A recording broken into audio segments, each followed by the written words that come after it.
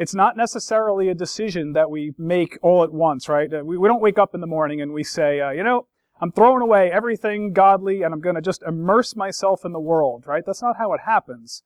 It happens one small decision at a time, and we get a little bit off the road, and then we find ourselves on this slippery slope towards destruction and ruin. And so that's what happens in Lot and to Lot. And as we come to chapter 19, all of the decisions that Lot has made, they kind of come home to roost at this point. They kind of all turn on Lot, and everything where he's gone off the road, it's all going to come home to roost at this point. And so the man who once had everything, he had it all, now is going to come to the point in his life where he's got nothing. And so what we're going to see in this chapter is the crimes of Sodom, the conviction of Sodom, the calamity of Sodom, and then the corrupting influence of the culture of Sodom on Lot and his two daughters after they left. So if you will read with me verses 1 through 11, we will get started. So, chapter 19, verse 1. Now the two angels came to Sodom in the evening as Lot was sitting in the gate of Sodom. When Lot saw them, he rose to meet them and bowed down with his face to the ground. And he said, Now behold, my lords, please turn aside into your servant's house, and spend the night, and wash your feet. Then you may rise early and go on your way. They said, however, No, but we shall spend the night in the square. Yet he urged them strongly, so they turned aside to him and entered his house, and he prepared a feast for them, and baked unleavened bread, and they ate. Before they lay down, the men of the city, the men of Sodom, surrounded the house, both young and old, all the people from every quarter, and they called to Lot and said to him, Where are the men who came to you tonight? Bring them out to us, that we may have relations with them. But Lot went out to them at the doorway, and shut the door behind him, and said, Please, my brothers, do not act wickedly. Now behold, I have two daughters who have not had relations with man. Please let me bring them out to you, and do to them whatever you like. Only do nothing to these men, inasmuch as they have come under the shelter of my roof.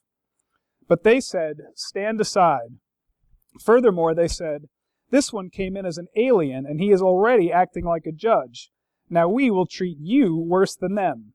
So they pressed hard against Lot, and came near to break the door. But the men reached out and brought Lot into the house with them, and shut the door.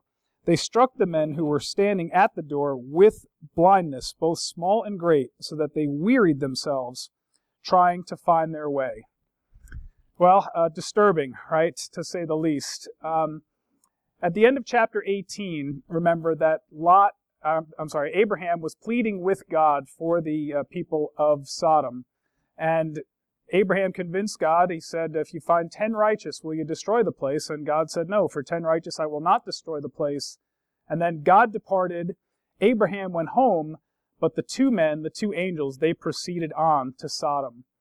And when they get to Sodom, they find Lot sitting in the gate. Now, the gate is where business is conducted. It's where cases are decided. This is the important place. It's like City Hall. And so Lot originally turned his tent towards Sodom, then dwelled in Sodom, and now he's sitting in the gate. He has become one of them, and that's where he is now. And so when the angels arrive, Lot doesn't even recognize them as angels, which we don't hold against Lot because Abraham didn't recognize them as angels either originally. But Lot does recognize these people as being in need of food and in need of shelter, and we can certainly see why. And so he convinces these angels to come into his house. And then verse 7, verse 4, the men of the city, the men of Sodom, the young and the old, from every quarter. This is the entire city, right? All the men of the city are there. And they want to have relations with Lot's guests. Now, I don't think I need to paint that picture for you, but we know what we're talking about here, that this is very, very evil and wicked behavior that we're talking about here. And so Lot goes out to them, and he wants to talk to these guys, and he wants to say, please, don't do this, don't act wickedly. But he says, my brothers. And don't you wonder, how Lot can call people this wicked, my brothers? what can we say? I mean, Lot lived among them. He was immersed in their culture.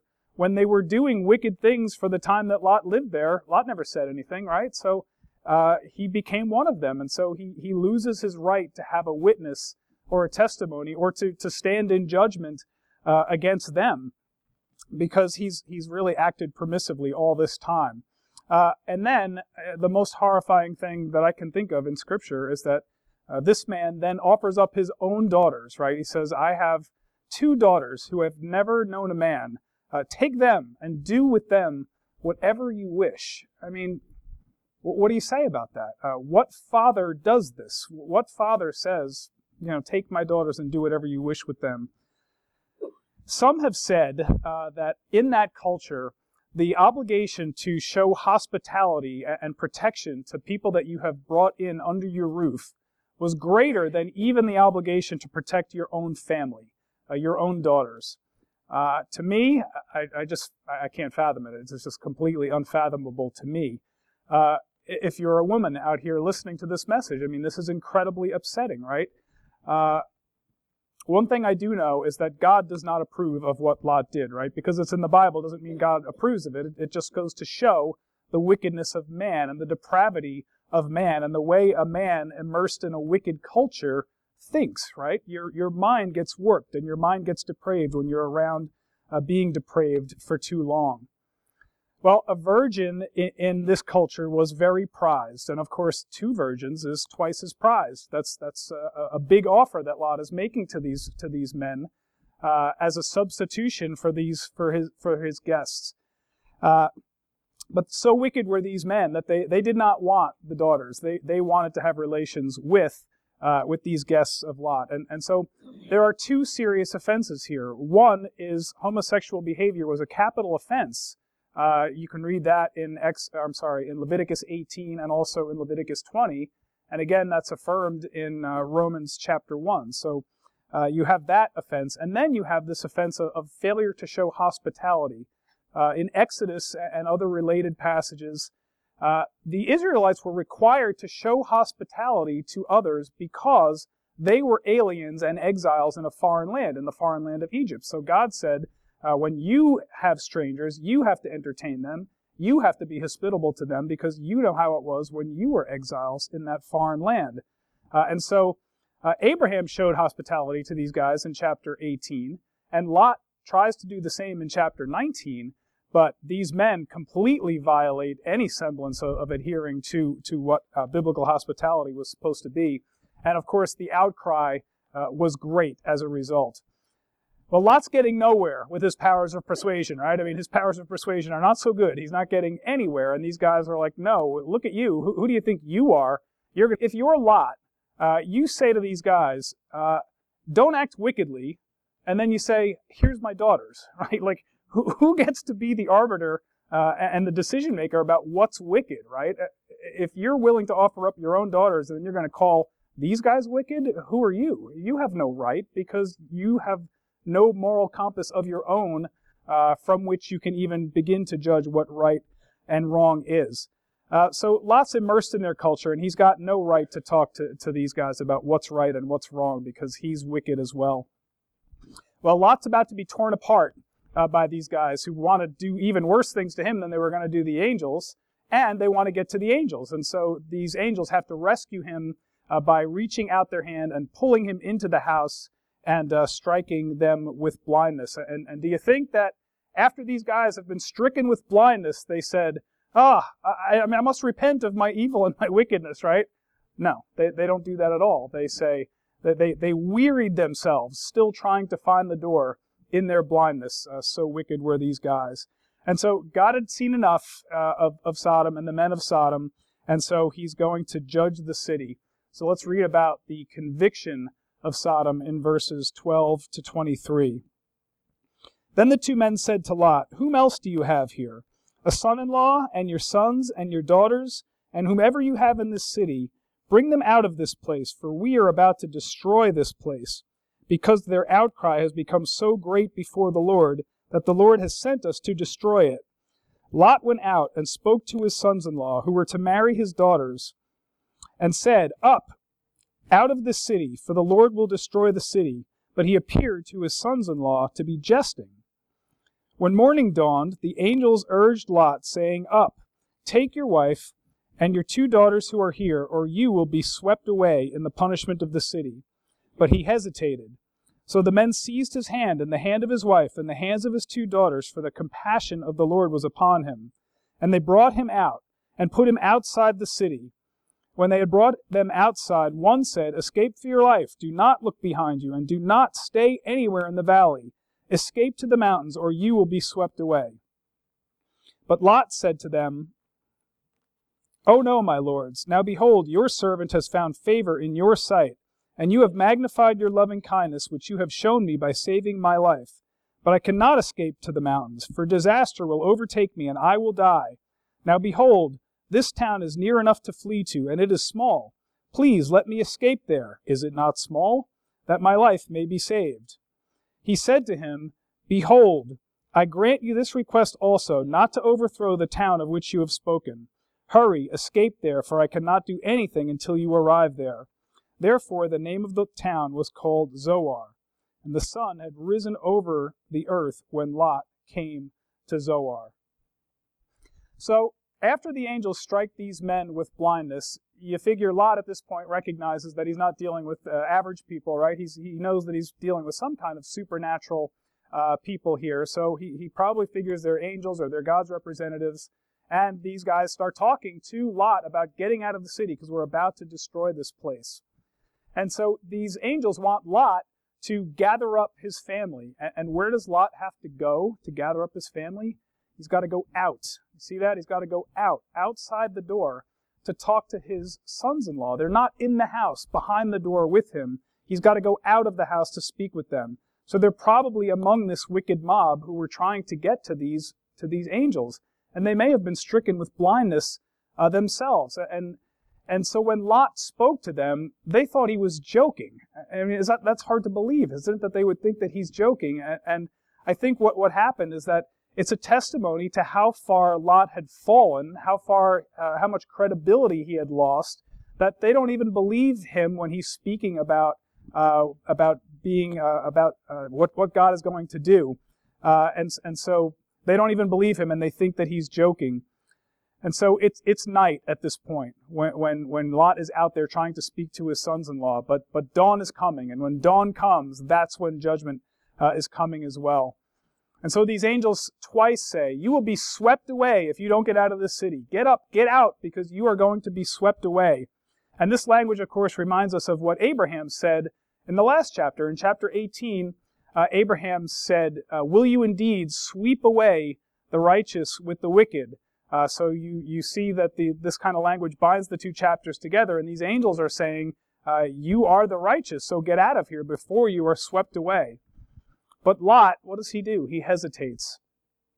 And it's kind of a testimony as to Lot and his feelings about that city, that even though it was going to be destroyed, so deep are his roots in that city that he has a hard time walking away from the city and turning away and running away from the calamity that is to come. And so these angels have to pick up Lot by his hand, and his wife by her hand, and the 2 daughters by their hands, and they have to rush them out of the city.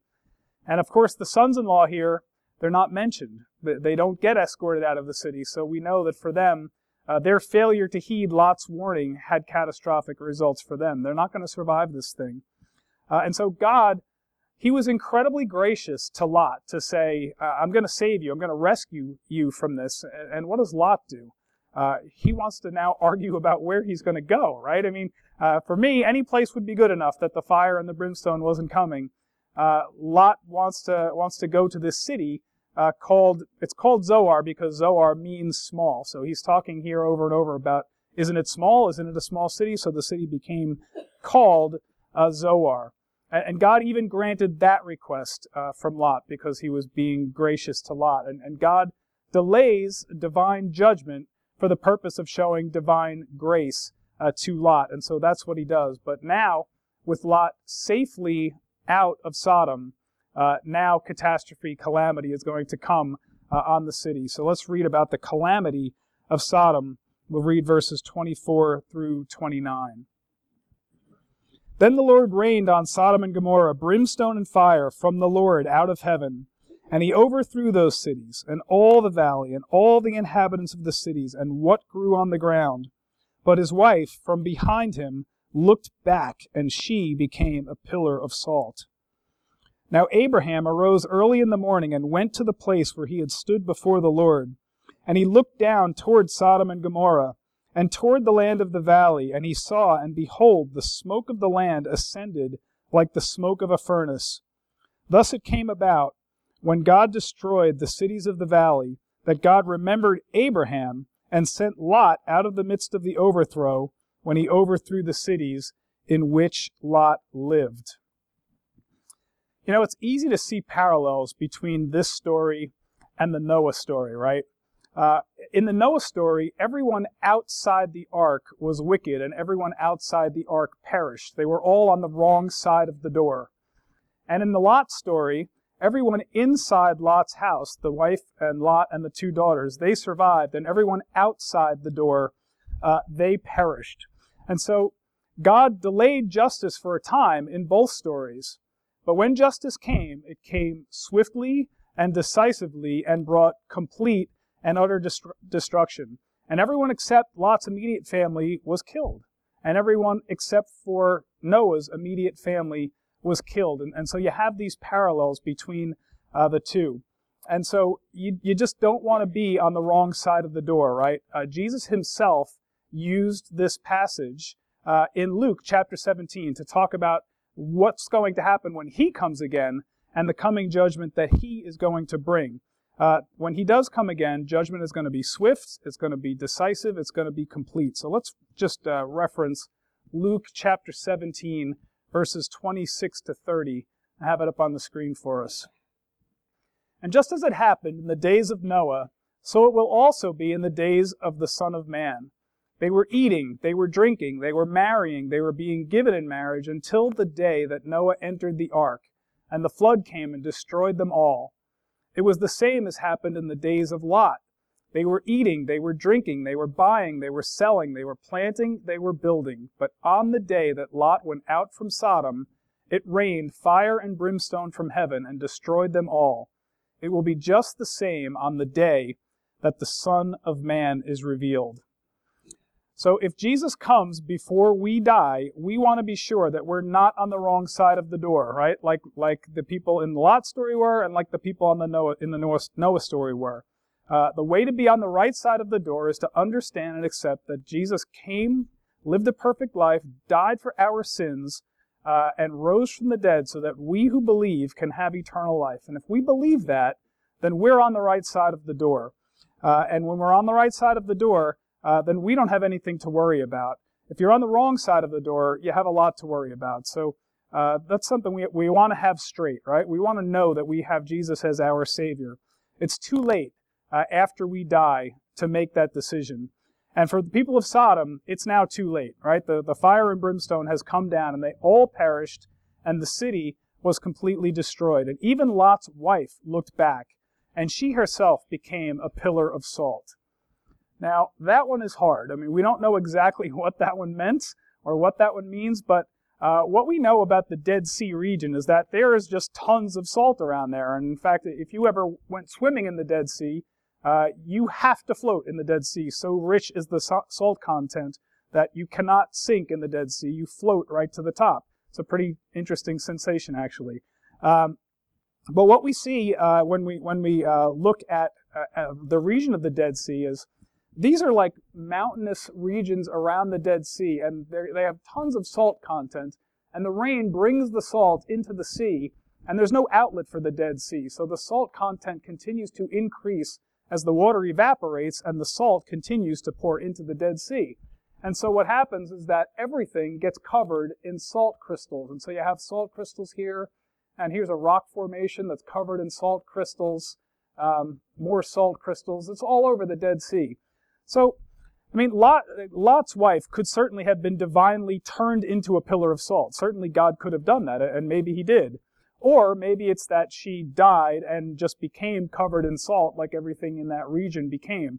We really don't know, but the point of the story is not, how did she become a pillar of salt? The point of the story is, don't look back at what you're leaving behind that's worldly, the sinful world that you left. Turn your back on that, leave it behind, repent, and walk forward into the life that God has for you. That's the point of the story. And so, in chapters 12 and 13, we saw that Lot had accumulated so much stuff that he didn't think that he could live with Abraham. And now, at the end of chapter 19, everything that he had, even his wife, is lost. All his possessions, he's got nothing left except his 2 daughters. And then in verse 27, the vantage point changes to Abraham's perspective. Now, Abraham gets up in the morning and he goes back to the place where he was just praying to God yesterday. Not 24 hours have even passed yet. He's praying for the salvation of Sodom, if 10 righteous people can be found. And when Abraham looked down on Sodom from this area, this is kind of where he is, and he's looking down on the south end of the Dead Sea. And when he looks down there, he sees nothing but smoke rising, and so he knows that not 10 righteous people could be found in all of Sodom. And how tragic, right? That in an entire city like this, you couldn't even find 10 righteous people. But for Abraham's sake, God spared Lot. And isn't it interesting as you read that verse that it says that, but God remembered Abraham, not God remembered Lot. God remembered Abraham, and for that reason, he spared Lot. And this is just reminiscent of the promises back in chapter 12, right? God said, I will bless those who you bless. And he's doing that here. This is the second time that God rescued Lot through Abraham. Remember in chapter 14, it was Abraham's armies that went forth and rescued Lot. And here it's by virtue of Abraham's prayer that God rescued Lot. And so we have this theme that whoever Abraham blesses is going to be blessed. But that's not it for Lot. Lot's got his 2 daughters, and he's escaped from Sodom. But now, what's he going to do? Where's he going to go? Let's see what happens. We're going to see the corrupting influence of the culture of Sodom in verses 30 to 38. Lot went up from Zoar and stayed in the mountains, and his 2 daughters with him, for he was afraid to stay in Zoar. And he stayed in a cave, he and his 2 daughters. Then the firstborn said to the younger, Our father is old. There is not a man on earth to come into us after the manner of the earth. Come, let our father drink wine, and let us lie with him, that we may preserve our family through our father. So they made the father drink wine that night, and the firstborn went in and lay with her father, and he did not know when she lay down or when she arose. On the following day the firstborn said to the younger, Behold, I lay last night with my father. Let us make him drink wine tonight also. Then you go in and lie with him, that we may preserve our family through our father. So they made their father drink wine that night also, and the younger arose and lay with him, and he did not know when she lay down or when she arose. Thus both the daughters of Lot were with child by their father. The firstborn bore a son and called his name Moab. He is the father of the Moabites to this day. As for the younger, she also bore a son and called his name Ben-Ami. He is the father of the sons of Ammon to this day. Wow. This is how people in a godless culture think, right? When you don't have God, your depraved thoughts control you, and this is how people who have been corrupted by this culture think. So first, Lot wants to go to Zoar, right? He says, no, I can't go to the mountains to flee. Let me go to this small city. And then apparently he has a change of heart. That he goes up from Zoar. That means he left Zoar. He did not go to Zoar after all. And maybe he recognized that the people of Zoar were no different than the people of Sodom. They were both wicked, and he was going to get the same treatment there that he was going to get in Sodom. And so he goes into the mountains, and in the mountains he finds this little cave that he and his 2 daughters are going to live in. And the 2 daughters, they understand that Sodom has been destroyed, and so their logic is, there is no man left to come into us to give us, to perpetuate our family line after the manner of the earth. And so they concoct this scheme. And you can just see, as you read through this story, the depravity that we as human beings are capable of, right? That we would think thoughts like this, so disgusting, that this is the best we can think of in terms of how we would want to continue to perpetuate our family line. So they have this plan. They take turns getting their father drunk, having sex with their father, becoming impregnated by their father by incest, which of course is another violation of the Mosaic law. And so this is their solution. And you read the story and you're like, what? Like, who thinks like this, right? But think about Lot. Lot becomes immersed in this godless culture, right? And he raises these daughters in a godless culture. And his daughters are engaged to two godless men who are on the wrong side of the door. So why would we be surprised that this is how they think, right? This is how people who are corrupted by a godless culture think. You have to blame Lot more than the daughters, because Lot was no influence on his daughters growing up. And so these are the kind of thoughts that they thought. And just think about these two daughters. Is there anything that could diminish, decrease, or destroy the self-worth of a girl more than having your father say, here, take my daughters who have never had relations with a man and do whatever you want to them, right? I mean, can you imagine the self-esteem that these girls must have had? And so it's really not surprising that they don't have any use for their father either. All they really want from their father is his seed, so they can continue to perpetuate their line. And again, their behavior reminds us of the Noah story once more. Remember, Noah got drunk after he got off the ark, and Ham uncovered his nakedness, whatever that might mean. And Ham's line was cursed as a result of this drunkenness. And now in this story, Lot becomes drunk, and the curse is the curse that comes from the Moabites and the Ammonites, who these are the progenitors of these two family lines. And these people were a thorn in Israel's side. The Ammonites and the Moabites were for centuries.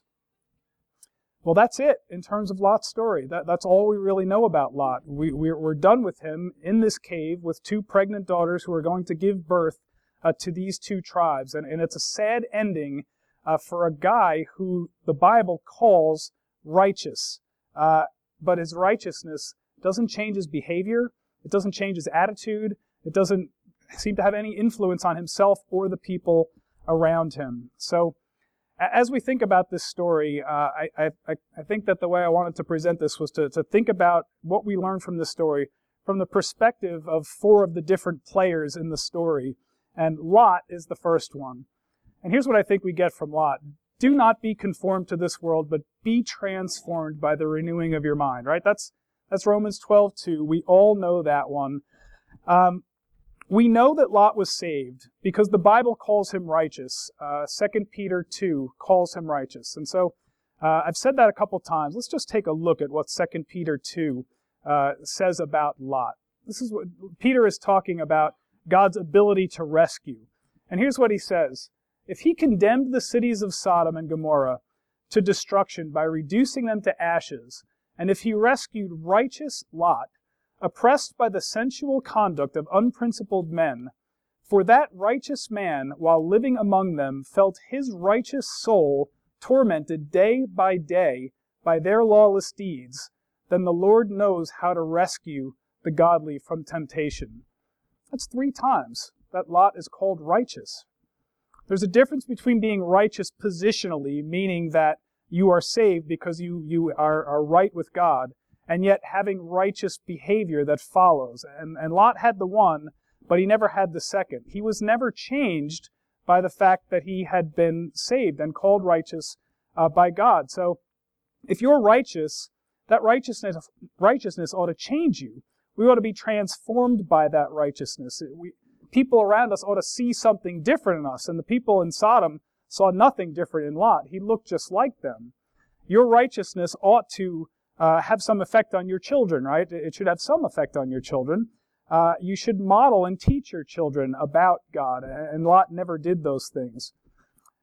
Because transformation happens daily as a result of small decisions that we make when we seek God's will and we follow after what God would have for us. And as we do these things, we walk in the Lord. And that's what it means to be righteous. And, as attacks continue on family in our society, and as our society continues to deteriorate, we need to be those who allow ourselves to be transformed by the Word of God so that we look different to the world.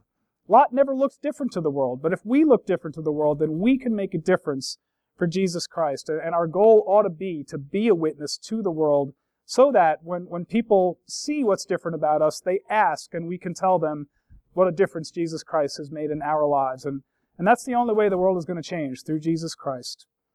Well, what about Abraham? Abraham learned the power of God, one, and the power of intercessory prayer. The power of God to rain down fire and brimstone from heaven on Sodom to destroy it. And yet the power of his own prayer that this insignificant nephew and two daughters of his were saved because of Abraham's prayer. And that's a wonderful thing. That's God's grace in the life of Abraham, right? That's what our series is titled. It's hard to see it this week, but this is it. It's God remembered Abraham when he was raining down on Sodom, and so he saved Lot for that very reason.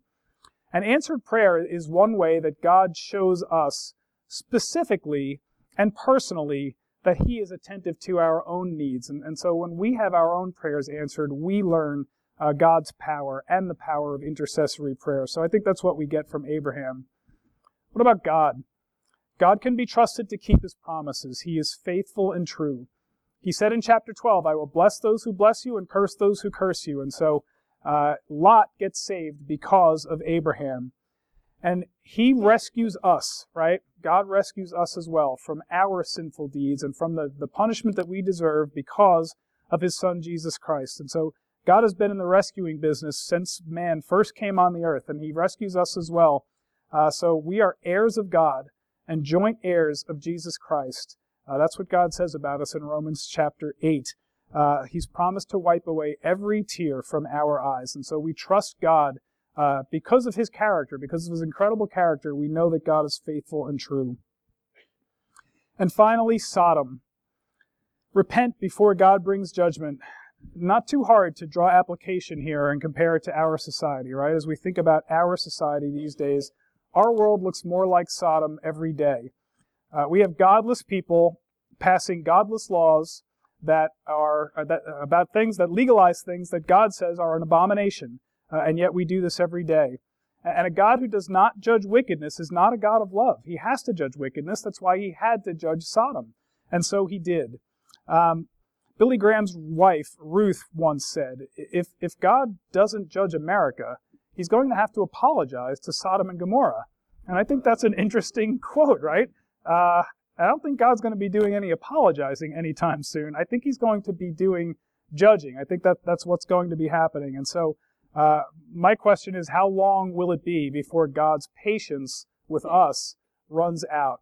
So as we close, I just want to ask the Lord that we would think about our society, think about our world, and just pray for repentance of our country, pray for revival so that God doesn't have to bring this judgment on us, because God prefers mercy over judgment, right? He would much rather give us mercy than judgment. And so I'm going to ask him for that as we conclude here this morning. Lord God, this is a difficult chapter. There are some things in here that are really hard to deal with. And yet, Lord, they're in the Bible because we understand that the world is a wicked place and you must judge it, but yet you don't want to judge it, Lord. You want to show mercy to us. And Lord, in our country, we're headed the way of Sodom, Lord, and what we would pray is, Lord, that you would raise us up one person at a time, one person impacting another person, Lord, just growing in your word and trying to change our society, change our world, so that it would look like you would have it to look, Lord, and not what it looks like now. Lord, we pray for revival in this country, and it happens one person at a time through your Holy Spirit, through people who want to walk according to your ways and live according to your ways, Lord. And we pray that would happen in this country. Please use us by the power of your Holy Spirit to change the world. We just praise you and thank you in Jesus' name. Amen.